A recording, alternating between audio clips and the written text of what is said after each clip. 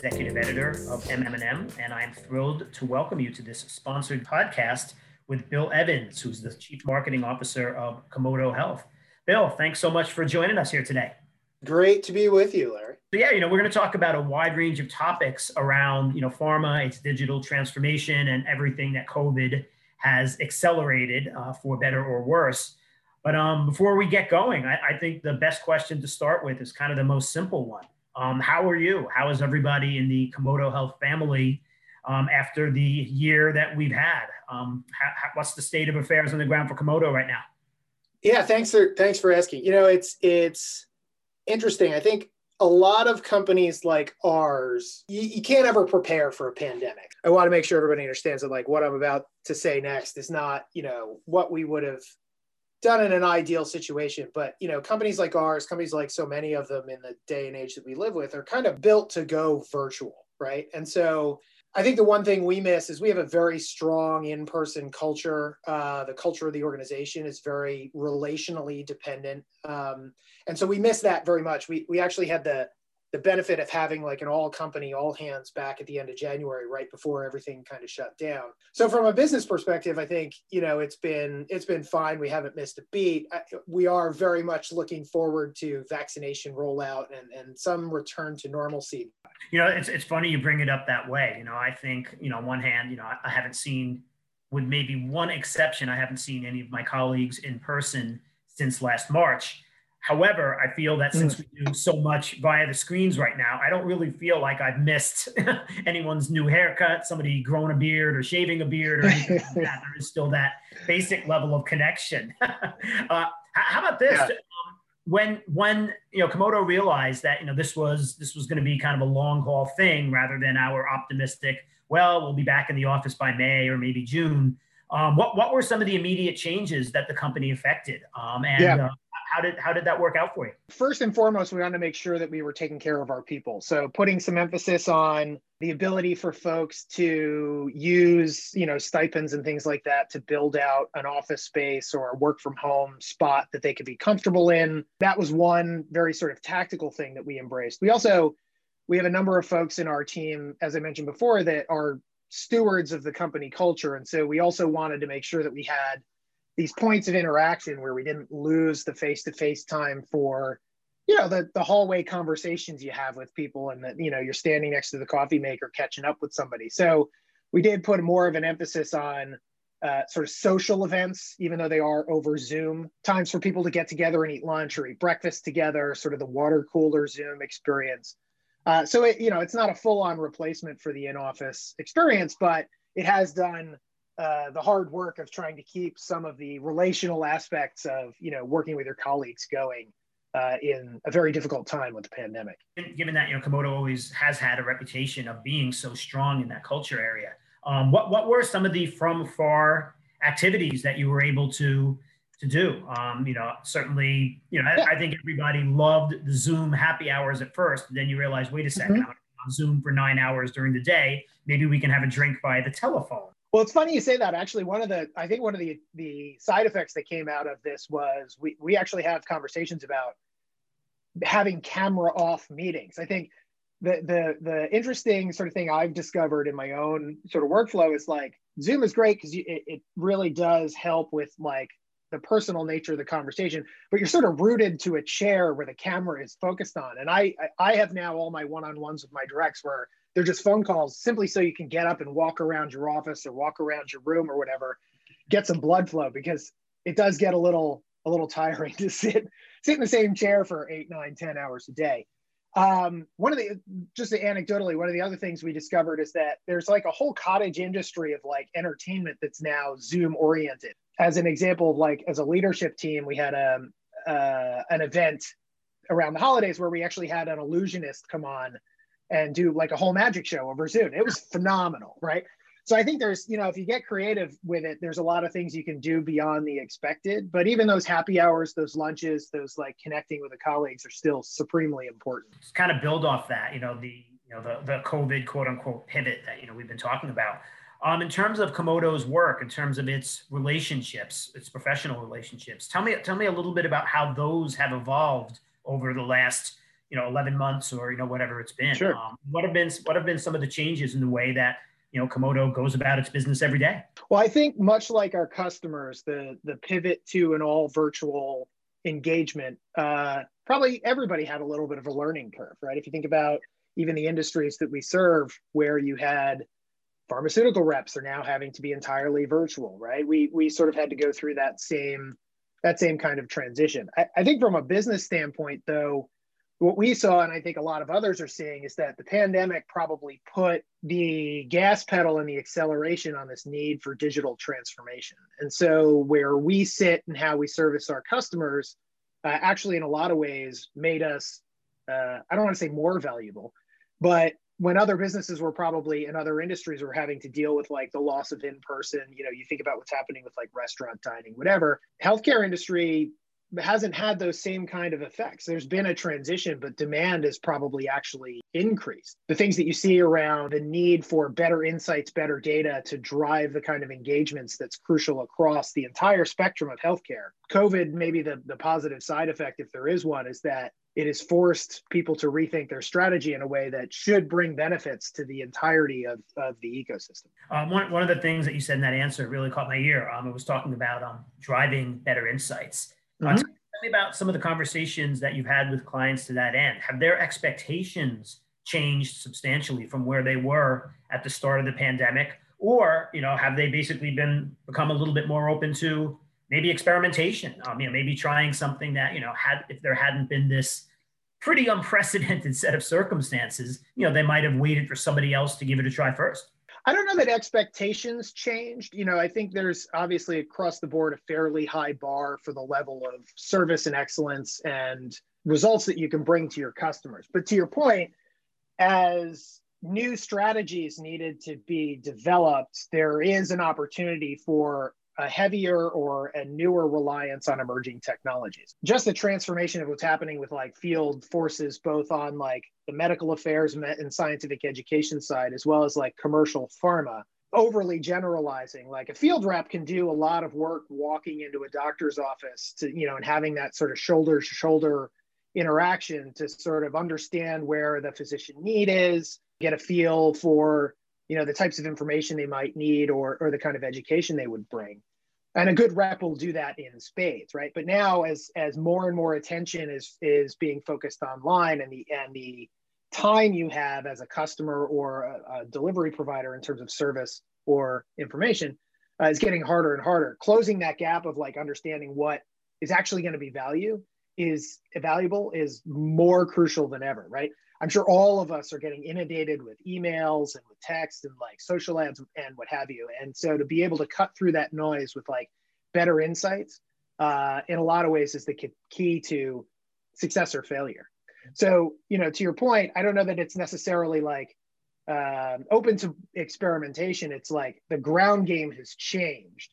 And so finding the things that can provide value in this sort of unprecedented marketplace of competition has been interesting to accelerate a lot of the changes that we're seeing. And, it's interesting, Bill, what you said leads right into one of the topics that we were thinking about covering, the state and the pace of digital transformation in pharma. You said something similar when we were talking at the start of this call. So I want to give that same kind of disclaimer in that obviously, COVID-19 was a disaster on so many levels, raging on so many levels, but in a way, did it force pharma to kind of embrace that digital transformation? Did it accelerate pharma to a place that everybody expected it would get to sooner or later, but maybe just kicked up the timetable? I think there's kind of two vectors to looking at this. One is sort of the transformation that happens in sort of like siloed applications. What I mean by that is, like we mentioned before, you're seeing organizations that are actually like radically reducing the size of their field force. Some of that may be temporal because of COVID. Some of that may be that like they've realized that the productivity that is possible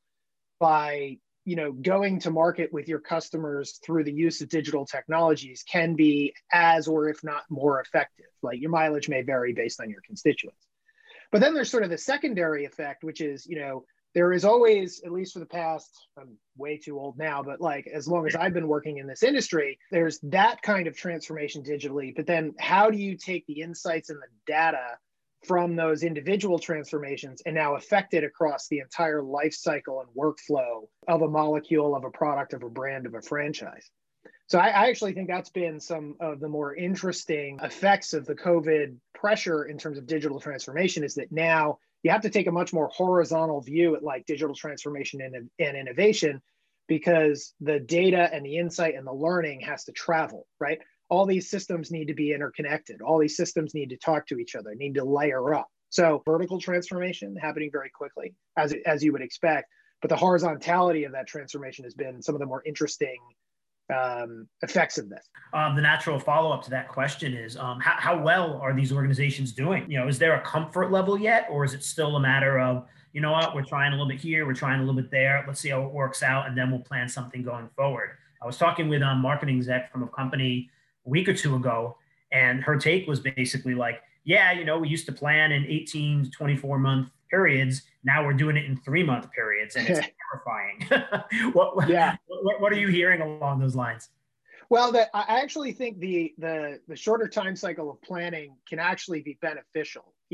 Just the fact that like the world seems to be changing faster and faster and faster. And so part of this evolution to that point is like almost like projecting 12, 24 months out feels like a quixotic exercise, because you really don't know what's going to happen 3 months from now, let alone 2 years from now. But in terms of your question, how companies are doing, I think fairly well. If there's one thing, to be observed, it's that the sort of horizontal platform enterprise, like complete workflow for pharma, like a digital platform, companies are trying to piece these things together the best that they can. There's a number of providers, we're one of them, right?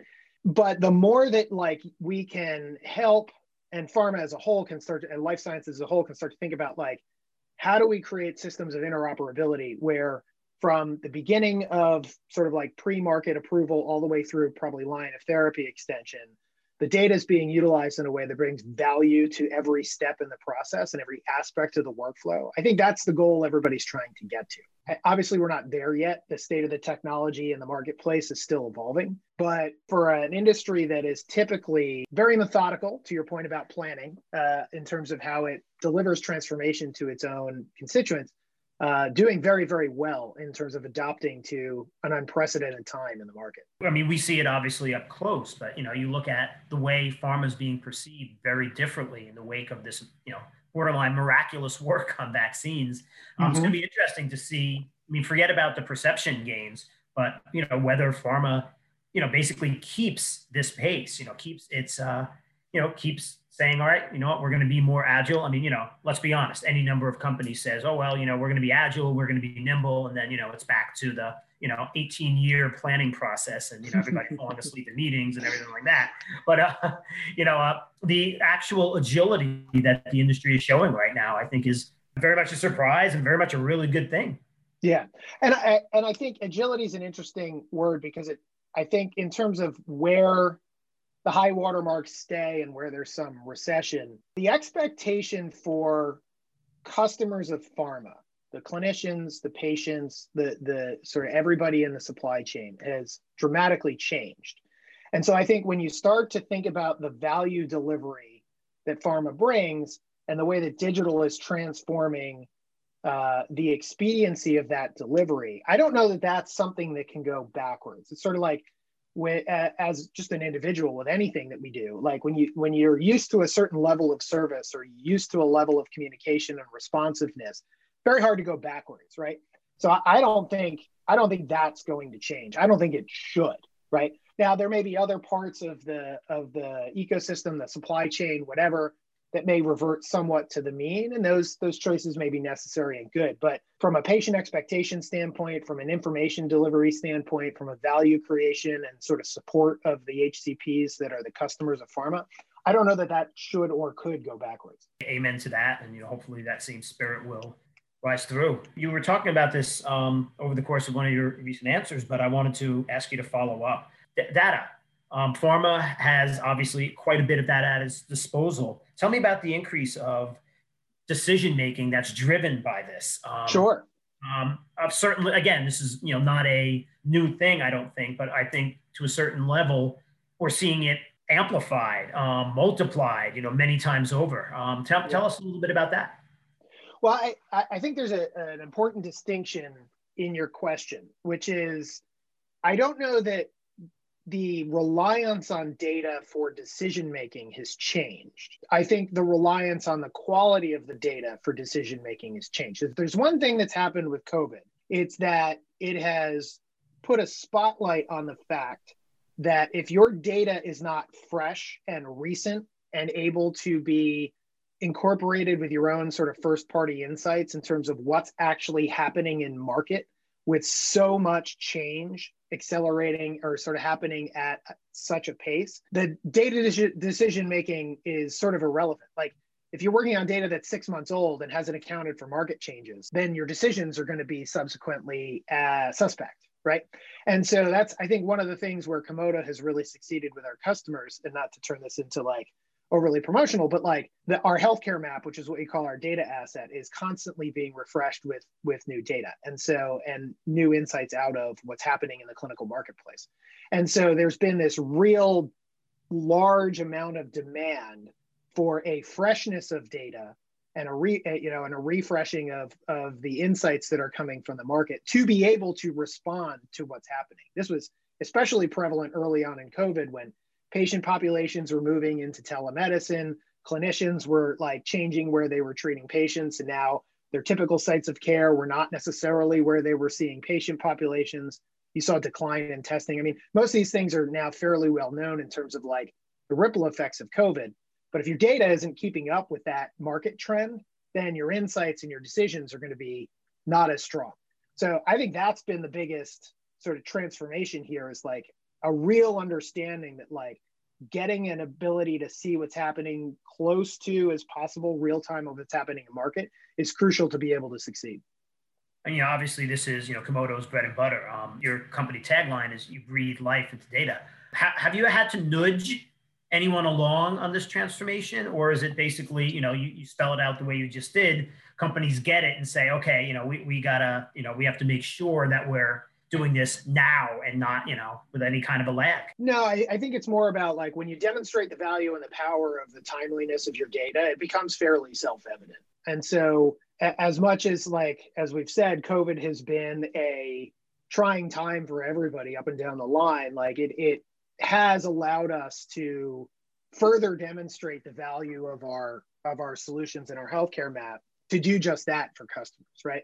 And so the more that like you can bring fresh data and fresh insights to be able to help folks make better decisions, just the more valuable you are to your customers. One of the other players within the health ecosystem, certainly on the marketing side, data side, everywhere, are the marketing agencies. In a way, are agencies trying to present themselves a little bit differently from what they did prior to the last year, 2 years or so? Well, I think they have to, right?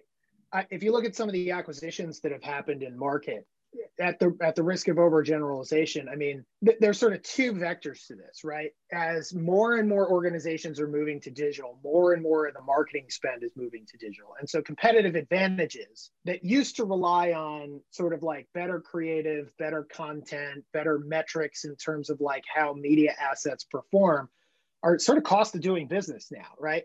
So without, better targeting, right, which is I think is some of the acquisitions you've seen, where they're actually trying to go out and create the ability to get better physician profiling, better physician targeting, better physician data to drive engagement, and then better measurement is going to be crucial for agencies to differentiate themselves. Those two things are where we spend a lot of time helping our customers as well. But it's just a natural progression of where agencies and consulting shops are going to have to focus to bring value to the equation. Again, the natural follow-up question there, how are they doing? Are companies doing this in a way that's meaningful and intentional, or to a certain extent, are there a couple companies doing this very well and a lot of others being like, well, this seems to be working for them. Let's follow them down that branding path. Yeah, to be honest with you, I think it's a little too early because there's a couple of different vectors on this. And so if you think about some of the larger agencies out there that are playing in this space, right, their ability to use their capital to make strategic acquisition should serve them well. The question is then, what do they do with that acquisition, right? So organizations that are not typically software first, as we all know, like I spent 20 years on the agency side, right? Like the idea of building a SaaS application or building a software portfolio is just not germane to the model that they operate under. Yeah. So if you're buying an asset to accentuate current offerings, like I mentioned before, could be very successful, right? You're going to grow market share by taking revenue away from your competitors. That's how agencies have operated since the dawn of time, right? What I don't necessarily see happening is your classic agency shifting to moving into like a software first environment, right? To me, some of the folks that you've read about that have made acquisitions are squarely aiming at the McKinseys of the world to get a bigger and bigger piece of the strategic consulting business, which is what they should be doing, right? But that's a different application of an acquisition than, say, I'm going from a services business to a software business, which is very, very difficult to undertake. So, we will see how those things bear out. But even buying, some of the acquisitions and buying sort of like entry-level products that we've seen should serve them well from a targeting and clinician engagement perspective.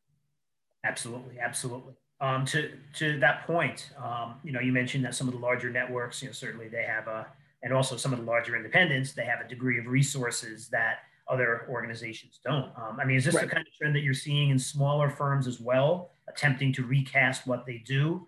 Or is it something that is almost limited to companies that are big enough that they can buy what they can't figure out on their own? I would say on the smaller agency side, we've seen a lot of activity, or at least I've observed a lot of activity to build up a roster of partnerships. To your point, resources aren't as, if you're not one of the big holding companies or one of the big independents, you are trying to assemble, a squad of Avengers to go out and compete. Because as I mentioned, like the game has completely changed for how you pitch digital. For the longest time, it was about quality of creative and value of pricing. And now it's about the strength of your insight and your ability to measure.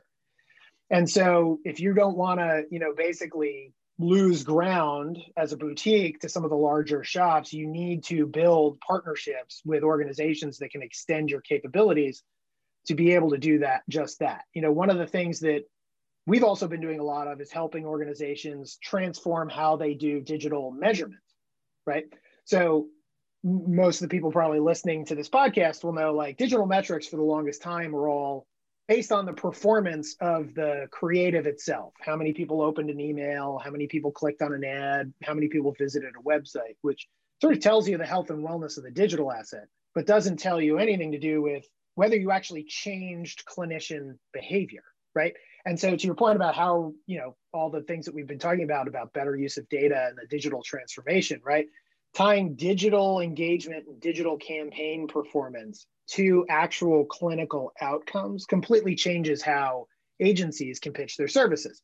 Because now I'm just saying, like, hey, I delivered this many impressions or this many email opens, or we increased time on site by a minute and a half, whatever it is, you will actually be able to show post digital campaign engagement, hey, we increased scripts, or we increased testing, or we increased, line of therapy, like compliance. Entirely different way to think about how you're structuring a digital strategy. How has that measurement conversation come up? Does it come up organically? Is this the kind of thing that Komodo actively goes out and says, hey, here's an area where, we can really, really, drive some change in the way that you want and that you need? No, we actively talk with customers about it. I think, if you think about utilization of clinical data, at the end of the day, everything is about the benefit of the patient, right?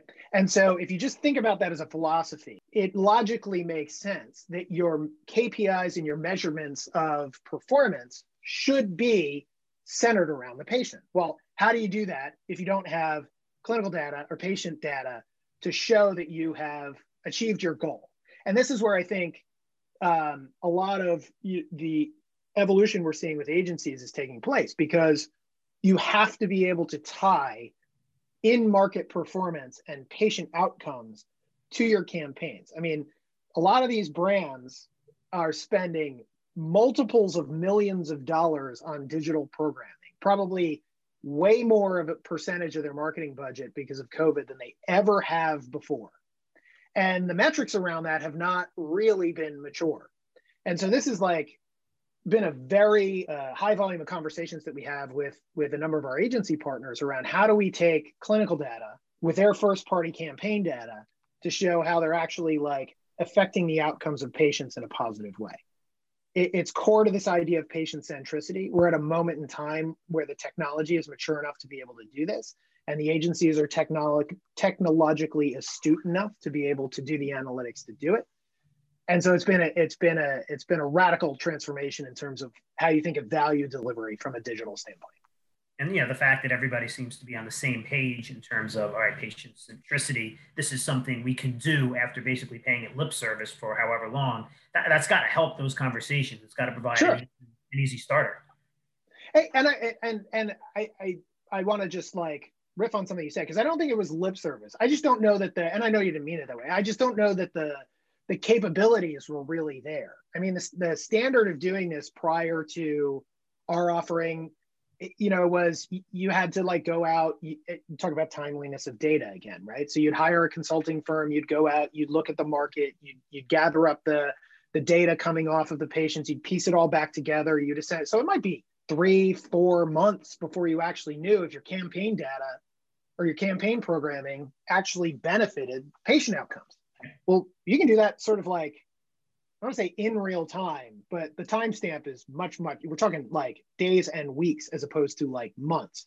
So even just the ability to optimize your spend, talk about shortening the planning cycle, right? Now, instead of like waiting a quarter to figure out if your programs work, you can actually optimize fairly close to reality in terms of like the timelines you're dealing with. So if something's not working, you can do less of it. And something is working, you can do more of it. But without that signal coming back in terms of what's happening with your patients, very difficult to do. Bill, I'm going to put you on the spot here with the last question. Okay. I think it's almost unfair to ask anybody to, make predictions about the future, much less like, 3 hours into the future, given the pace of change nowadays and given the myriad uncertainties that we all face. But let's say we're having this conversation again a year from now. What do you hope to be telling me? What do you expect to be telling me? What are a couple trends that you expect to see? And what's going to be happening under your own roof at Komodo? Well, I think some of those answers are all the same. I think that where we're headed, and I'm sure we're not alone, is this idea of, much like in other industries, an end-to-end software workflow for life sciences. Komodo has that now. We're going to continue to push our platform forward so that you really can harness every ounce of value from your own data and the data of the solution providers that you work with, whether it's Komodo or others, right? Hopefully it'll be us. And that transformation, I think, is starting to happen, right? 2 years ago, 3 years ago, maybe a little more, the conversation was about like data interoperability. Well, that problem has basically been solved. Now it's about like insight interoperability, like turning software from point solutions to systems of insight that can build upon each other and bring value across the continuum. I think that's like, hopefully very soon, like that's going to be the conversation that customers are going to want to have, because they're going to see how it benefits their patients across the entire spectrum of healthcare. And I think we'll get there, right? Like, as we've talked about through this whole conversation, like COVID has put the reliance probably faster than it may have been organically on using software to solve business problems, right? And so the more we can like continue to bring value to our customers, the faster that adoption curve is going to happen. All right. It's funny. What I'd like to do is check in with you again in a couple months. Let's see how these things play out. Because sounds great. They're fascinating trends. And they're ones that, companies can say, all right, we'll see. But I don't think there's any benefit in waiting. I think, the approach that you're talking about, the approach that Komodo is talking about, is one that has to resonate among, companies that are looking for that guidance in so many different areas. Yeah. All right. That was the MM+M sponsored podcast with Komodo Health. Bill, thank you so much for being here today. It was great education for us and hopefully our listeners as well. And let's do this again soon. All right, my man. Take care of yourself. You too.